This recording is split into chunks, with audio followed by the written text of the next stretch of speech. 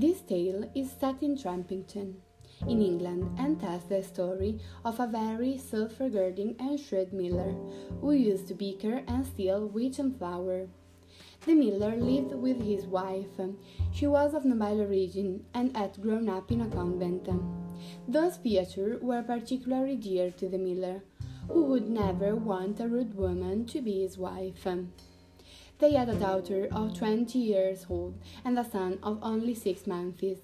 She was gorgeous and known for her beautiful hair. The miller worked mainly with the College of Cambridge, called Solar Hall. But one day occurred that the treasurer of the college became ill, and the miller increased his thefts. After several reprimands, also from the rector, 2 young boys named Helen and Giovanni decided to go to the miller because they thought that to them the miller would never steal anything. While the 2 boys were working at the mill, the miller set a trap for them and let their horse escape.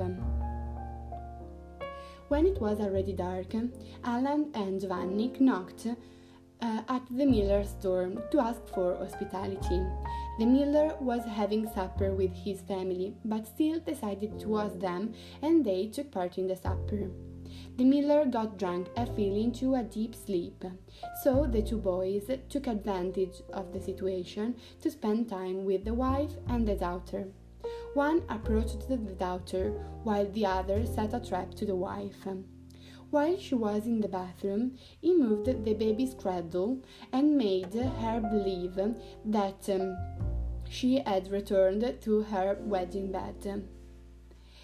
The day after, Alan woke up and, thinking about talking with his friend, he recorded about the night to the miller.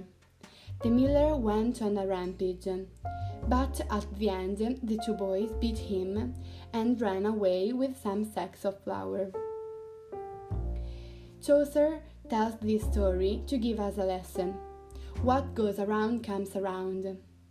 He also explains to us that in life, the swindler at the end always is cheated. But in this story, in addition to morality, we can also find some themes. One of the most crucial is the theme of rape, which unfortunately still affects our society. It's very interesting how some themes that emerge in the literature of the past are sometimes extremely topical.